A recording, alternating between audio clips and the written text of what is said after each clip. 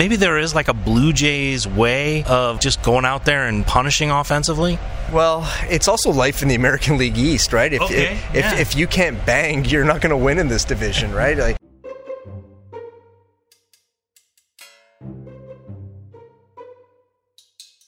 hello, everybody, and welcome to the best podcast in baseball, brought to you by Closets by Design in St. Louis. I'm St. Louis Post-Dispatch baseball writer Derek Gould, joined this week here at a place that I keep wanting to call Sky Dome, but I shouldn't, right? I shouldn't?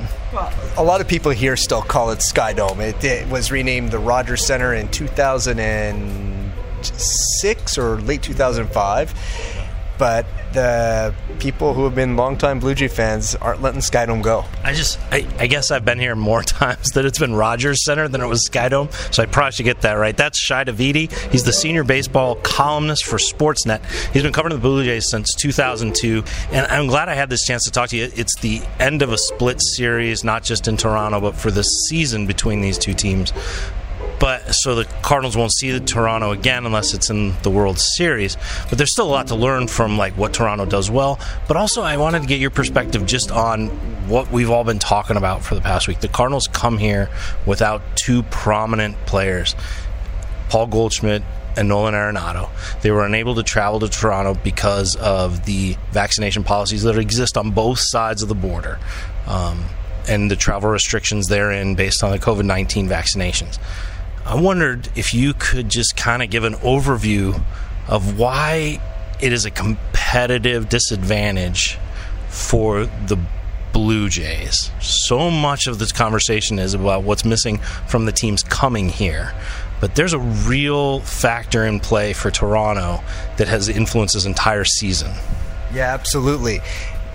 A big part of their offseason was figuring out who is vaccinated, who is not, and who might be willing to get vaccinated if they were to be acquired either as a free agent or via trade by the Blue Jays. And when you've got a portion of the player population that's cut off to you, their player pool that they're drawing from is smaller than everybody else's. And that could potentially impact everything from players to the big league roster all the way down to draft picks. If you happen to have someone who doesn't want to get vaccinated, are you going to draft and develop him? And, who knows where the future goes and how long these rules may be in place, but, eventually have to be faced with a prospect who can't join your team. So, that's certainly one significant factor. The other thing is that I think the Blue Jays kind of roll their eyes a little bit every time there's a complaint about someone not wanting to or not being vaccinated and looking at this as an unfair advantage for them after all they've been through the past couple of years. 2020, they ended up playing at their stadium in AAA Buffalo after they couldn't come to Toronto, and they couldn't come to Pittsburgh and couldn't come to Baltimore after that. And that's right. And then last year in 2021, again, they couldn't start the season here. They began at their spring training facility in Dunedin, and that is not a facility to hold Major League Baseball games in, even after it's been very nicely renovated. And then they ended up in Buffalo, and then finally they got back to Toronto on July 30th, the day of the trade deadline last year. So they've been through so much the past couple of years, they really don't want to hear it when other teams are complaining about it. How does it influence the trade deadline? I mean, are they do they have to realize that the cost for them might be a little different in trades? Does it lead to some awkward questions as to medical status for some of these guys? I mean, everybody I guess they exchange medicals when you do a trade, but this is like another layer to it. I mean, it almost like changes their shopping list, and also the moment it changes their leverage too. Yeah, absolutely. And it's not only the fact that someone may be willing to get vaccinated once they get acquired. Yeah. That person, in order to enter the country, you have to be 14 days clear of your second dose. So depending on how you're separating the first and second doses, if you're going by the generally accepted 21 days, you're looking at 35 days in which you need to wait before you're eligible to enter.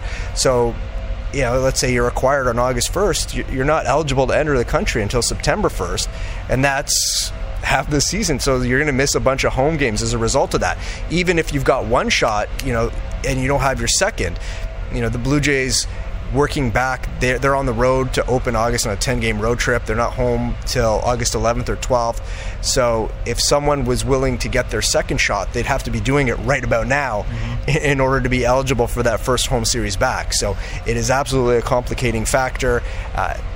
Some players may be willing, some players may not, and the Blue Jays have to figure that out, because there's no point in sending a bunch of prospects over for someone who can only play in half your games. A few minutes before we started recording, the Yankees announced that they've acquired Andrew Benintendi, a left-handed hitting outfielder, who would have been a good fit for Toronto, but didn't come to Toronto with Kansas City. So already, you saw how things were shifting because of, now a rival to the Jays have acquired an outfielder, because they have 3 games remaining in Toronto, the Yankees do. So you can already see how the table wasn't level. Right, and that series isn't until September, so if he chose to get vaccinated now, he'd have enough runway in order to be eligible to enter the country after the fact. And I also think that anybody who's going to be acquired by an American League playoff team, you have to think about that. This applies to all the teams, not just the Blue Jays, but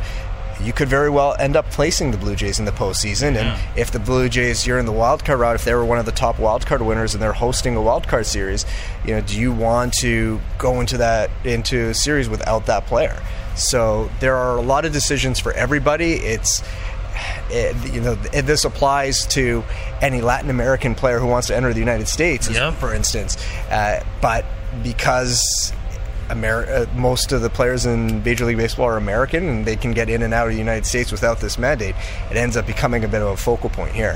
Has it been a galvanizing thing for the team at all, or is it a non-thing in the clubhouse? Well, I guess in a sense that anybody who wanted to be on this team knew they had to do it, and there was one player who was on the restricted list who was traded during spring training, Kirby Snead, who went to Oakland as part of the Matt Chapman deal. He clearly wasn't going to do it, so the Blue Jays had to figure out something to do with him, and they were able to get a return from him. And everybody else, it's like, are you part of this group or not? Are you committed to this team or not? And so I guess in that sense, it's been a bit of a galvanizing thing, but at this point, now that there's back to normalcy, over the past couple of years when they were in their nomadic existence, it was a bit more of a, these are the things that we're one of 30 facing this, and we have to beat all the other teams and overcome this as well.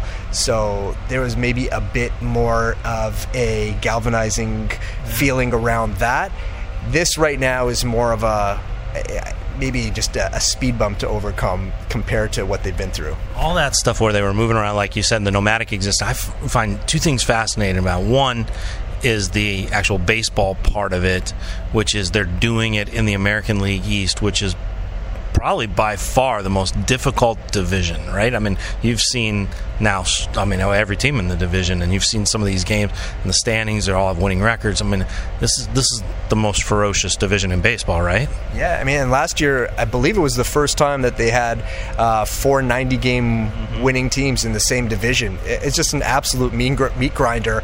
And, for the Blue Jays, there was a lot of torment at the end of last year when you finish 1 game short of the playoffs, and you just think about over the course of 162 games how many close calls where it's really 1 pitch or 1 swing that could have made a difference. That one really ate away at them.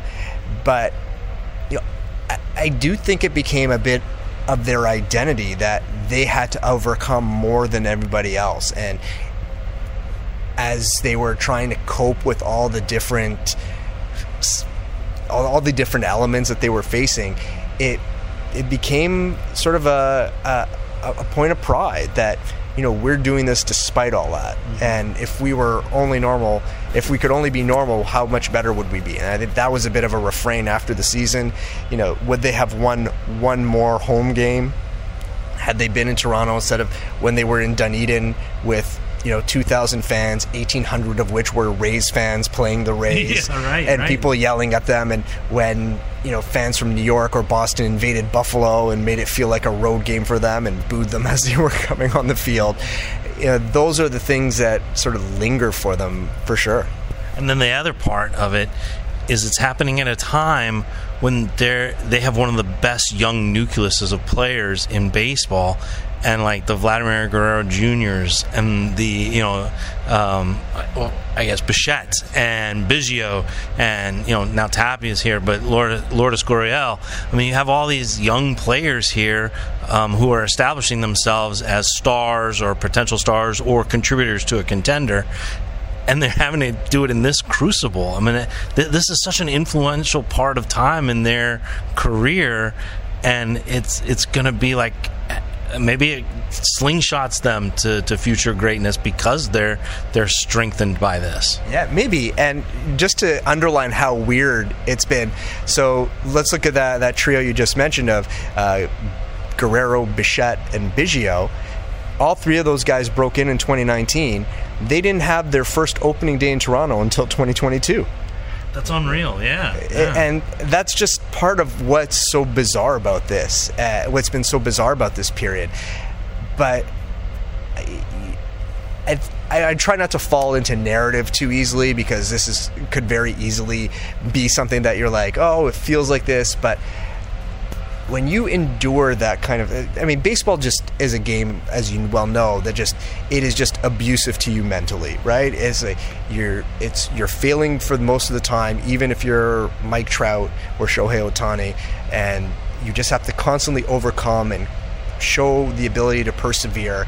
And that got ingrained into the Blue Jays over the past couple of years, and right at the beginning of their career.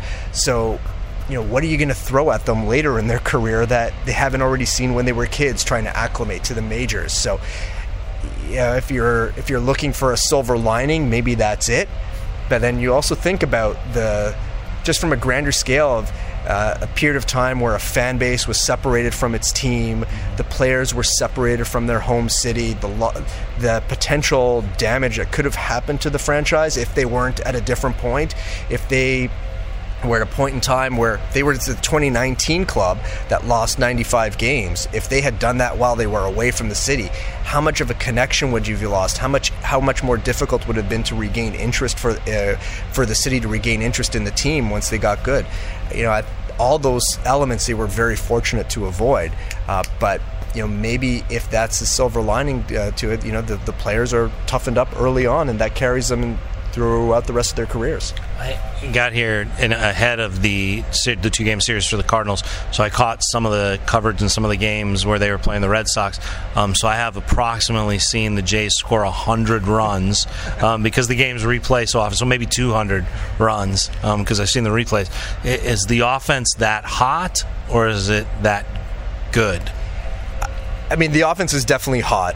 I will say that I can't remember a series filled with as poor defense as I saw by the Red Sox. But the Blue Jays, full credit to them, they capitalized on all the opportunities, right?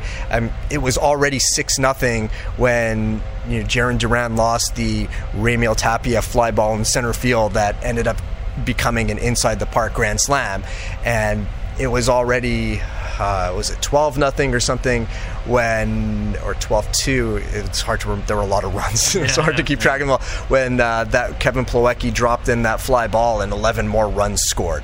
So, there was a combination of the Red Sox keeping some innings alive for them, but the Blue Jays did a lot of damage that series. They were hitting the ball well before that. They went through that 1-9 stretch that ended up leading to Charlie Montoyo's firing. That was definitely a blip. They were dealing with some things. They had the tragedy of first base coach Mark Budzinski losing his daughter. There were a lot of dynamics at play through what was a trying period on a number of different levels. But this team has scored a lot of runs, and there's still the potential to score more. Vladimir Guerrero Jr. is just getting hot right now. Bo Bichette is still just getting hot right now. Those guys are still going to put up their numbers. George Springer has been battling through some things physically, and he's starting to look better at the plate. So this offense has a chance to be really special for the rest of the season. I always enjoyed coming to Toronto because when Cito Gaston would be around sometimes, and the whole idea was like that it was just like a grip it and rip it lineup. That was just like the style, right? Just go out there, and now there's probably just a grip it and rip it era in baseball. But the hitting coaches have come and gone here. The players have come and gone here. Is there something that's just in the water about a hitting approach here? It seems like the personnel can change, but there is like a Blue Jays way of just going out there and punishing offensively. Well, it's also life in the American League East, right? If you can't bang, you're not going to win in this division, right? Like, even the Tampa Bay Rays, for a long time they'd been sort of pitching and defense and scrap it out offensively, but they've gone more towards trying to get guys who put the ball over the fence too, and you've got really good hitting ballparks in each of the 5 teams. Maybe Tampa is a little bit different. Baltimore, we haven't been out there yet, but we'll see. Be interested to see how it plays with the new fences and left there. But every team is built around offense, and it's often hard to get pitching to come to this division in free agency. One of as part of the pitch the Blue Jays made to Kevin Gausman, it was kind of like, you want to pitch in the American League East, right? They were like challenging him to see if he wanted to take that on. Mm-hmm. And Kevin Gausman grew up in the American League East, so he was all for it and he liked it.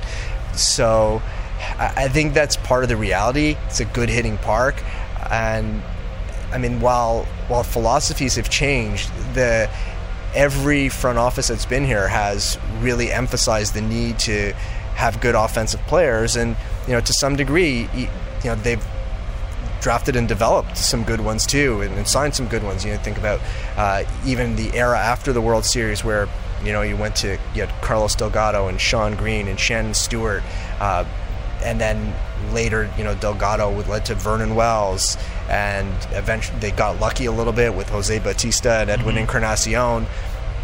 But now the new generation is Guerrero and Bichette. So they've continually been able to produce that type of player, and they've also targeted that type of player because you need that to survive in this division. What do you think makes them successful in producing that type of player, developing that type of player? Because it is something, the Cardinals have done well with pitching. That's something that they have really been lacking, and now it's the focal point of what they need. Like a Nolan Gorman, who saw a break loose from a skid here. Jordan Walker on the way. A lot of the names that are being kicked around now nationally that everybody's getting a feel for, either because of the futures game or because of the Soto conversation. These are the first hitters that the Cardinals really think can produce a homegrown middle of the order. That's not something that they've had really since, you think about it, like Albert Pujols, Matt Carpenter, the late Oscar Taveras was going to be, and you name like 3 guys in a generation, in a class, and the Cardinals can't really name 5 guys who have been impact bats in 2 decades. That's remarkable. Yeah, and I think it goes back to the franchise's roots, right? You think where it started with Pat Gillick, and Pat Gillick was very much scouting driven, and he also really helped the Blue Jays right off the bat create some inroads into the Latin American markets at a time where not all the teams were there, and that continues to pay off. And then there was, for financial reasons, in the early 2000s, where they pulled away from Latin America a bit, and then when Alex Anthopoulos took over from JP Ricciardi as general manager, he made a point of reinstituting that emphasis on Latin America to get back there. That led them to Vladimir Guerrero Jr. That led them to Alejandro Kirk, and they've really done tremendously well in Latin America, which has definitely helped. They've hit on some players in the draft, Vernon Wells being one, Shannon Stewart, Sean Green certainly come to mind, Aaron Hill for a period of time, Adam Lind. So they've had a number of successes, but I think it all starts from that period of time where Pat Gillick said this is going to be a scouting, drafting, and development organization. They put in a lot of work, and they dipped again in early 2000s for budgetary reasons. They scaled back on some of their scouting. Alex Anthopoulos pushed them to one of the most scout-heavy teams in the league. And the Blue Jays, even though they're doing a lot more stuff on video, like all teams are, they still continue to have a very, very big scouting staff. And what part is development in it then too? I mean, are there like either landmarks along the way or things they do to help some of these hitters? Because they come in talented, but they also like grow as hitters. I mean, you can see the prospect rankings. I mean, Vladimir Guerrero Jr. came in obviously with a lot of celebration, great name recognition, great talent, great power that we heard about from Albert Pujols, that he was hitting home runs in Anaheim as a teenager. But you have to like not just cultivate that, you have to learn how to amplify it to succeed in this league. So what are some of the things they do there? Well, that's changed dramatically, and I will say that under the regime of Mark Shapiro and Ross Atkins, they've expanded the player development department to by far the biggest that it's been at any point. And the Blue Jays have really gone all in on a lot of the new teaching methods and the new coaching methods. They have all the resources that any of the teams have. They 2 springs ago opened up their a new spring training facility year-round. They call it the Player Development Complex. It's got state-of-the-art pitching labs, got a state-of-the-art hitting lab. They've got all the tools that they can use, and they've got an army of both coaches and analysts that they use to try and find little advantages, to find ways to help translate some of the data into a more snackable, digestible language, so players can apply it. And there's been a lot of emphasis on that. There's been a lot of trial and error. I was talking actually just today to someone who, on the player development side, who said, I look back at some of the things that we tried, I'm like, that was never a good idea. But they haven't been afraid to try things and fail. And they've been able to, by and large, get players to buy in. And even if you're just increasing the amount of improvement that you can coach your players through by a couple percent, that's going to show up on the field, and that's going to make an incremental difference. So that's really been something that's different and has really dramatically altered the way this franchise works. Given all that entails, and clearly investment in the infrastructure to improve team, to the investment in some free agents, the eventual investment in keeping this talent in place that's going to happen for them, is that enough to lead the American League East, or is that enough to just kind of continue to finish somewhere in the middle of the... I mean, isn't that like the question that perpetually faces them, is how much do they have to do to overtake, and is anything ever enough to not just be in the conversation?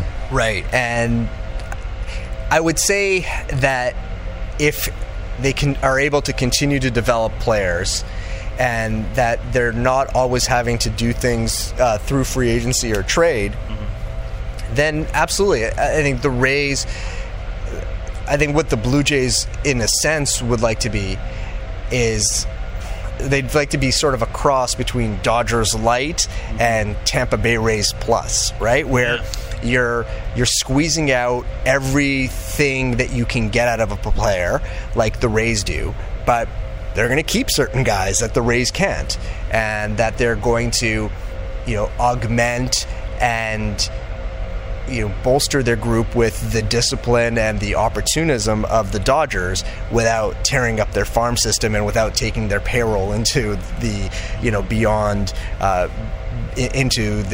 the luxury tax threshold, so competitive balance tax threshold. So you can call it whatever. It's everyone knows. Right. Yeah. And so that's the sweet spot for them.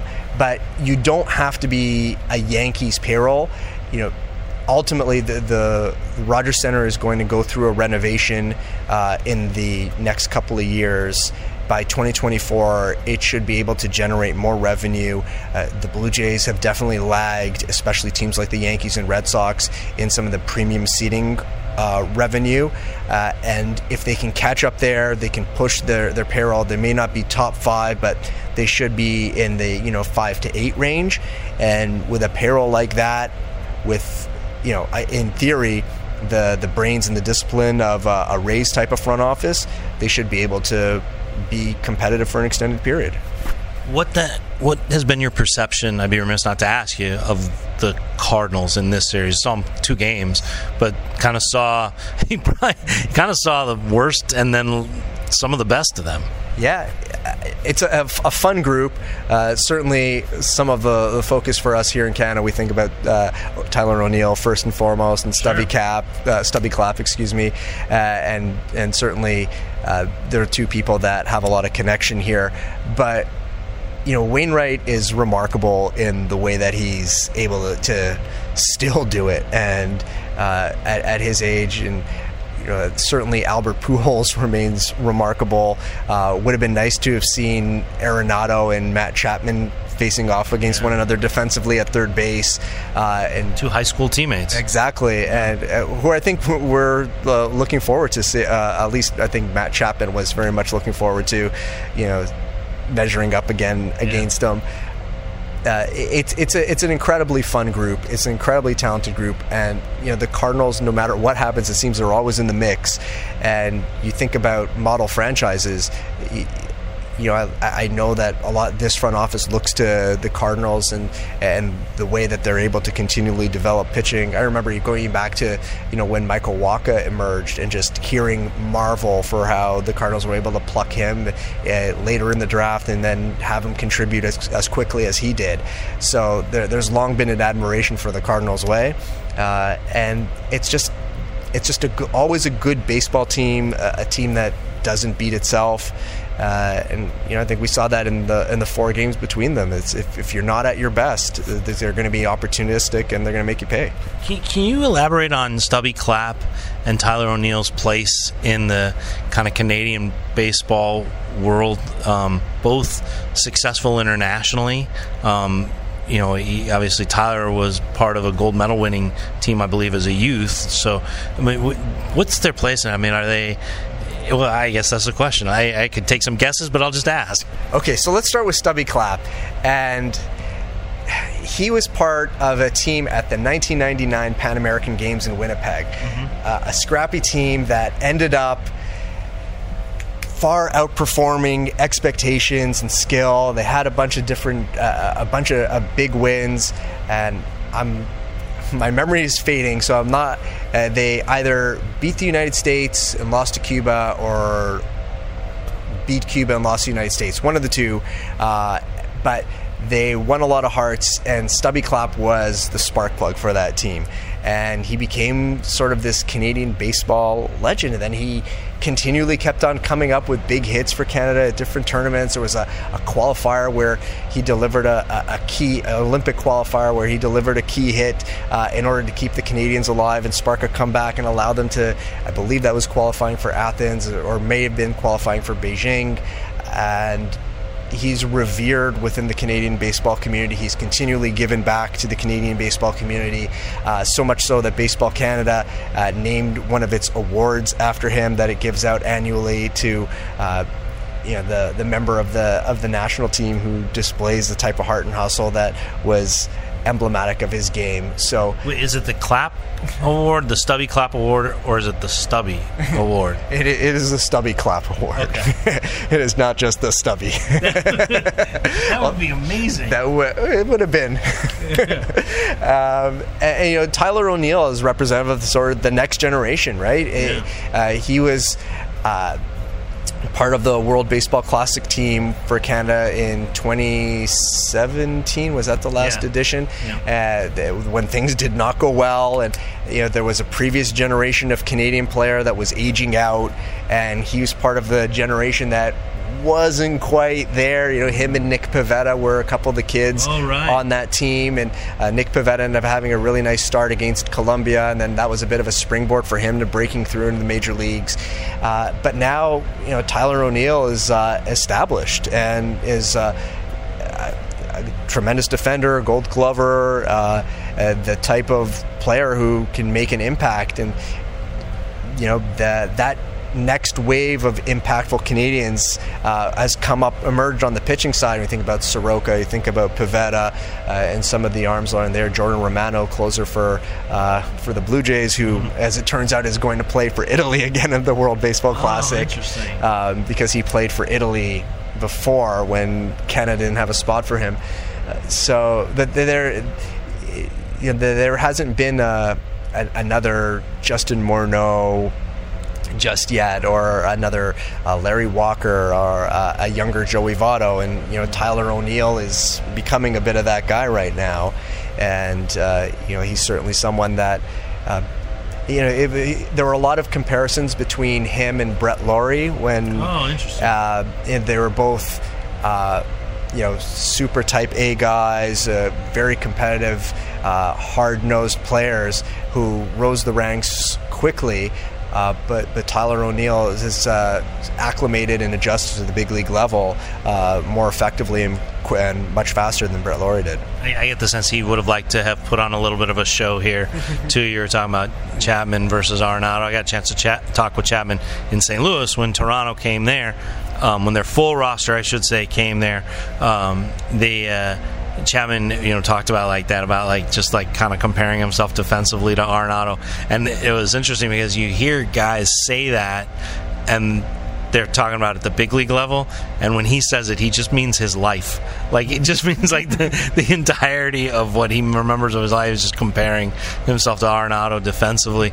O'Neill, it was cool. It meant a lot to him. Obviously, he grew up 3 hours north of Seattle, but he was talking about just having the access to Toronto games and what it meant to come to play here and what it means for him. Do you think here's a good question, all right? Didn't the stars ever align where Stubby Clapp's the manager here? Well, there was, when the Blue Jays went through the process with hiring Charlie Montoyo, Stubby Clapp was involved to some degree, and I'm not sure if he actually interviewed or there were just some discussions around it, but I know that he was considered and really respected and maybe viewed as at minimum someone who could be a part of this coaching staff depending on how the manager situation landed. I know I'm gonna this is a viewpoint that's gonna come from a lot of people who are definitely biased, but I know a lot of people in the baseball community who are like, Stubby Clapp can definitely manage, and have players who will definitely want to play for him. And so from what I know of Stubby, he's always had great feel. He's always had a great ability to connect with people, and that's a big part of what managing is. Even though he's has a reputation for being fun-loving and a bit of a character, he demands accountability, and he has a good way, or is always, at least with the Canadian national teams, always had a really good way about him of ensuring that there was that right balance between loving life for every second that you can, but really getting after it on the field. And he was very representative of, I don't love this term, but sort of the Canadian way of playing baseball, the Canadian style, that hockey mentality, which is another term I don't always love, but it's sort of reflective of the way Canadians play. They get after it, they're going to go all out, they'll sacrifice their body, and it'll always put the team first. And I think for those reasons, those qualities would certainly make Stubby someone who could be very successful as a manager and survive the American League East.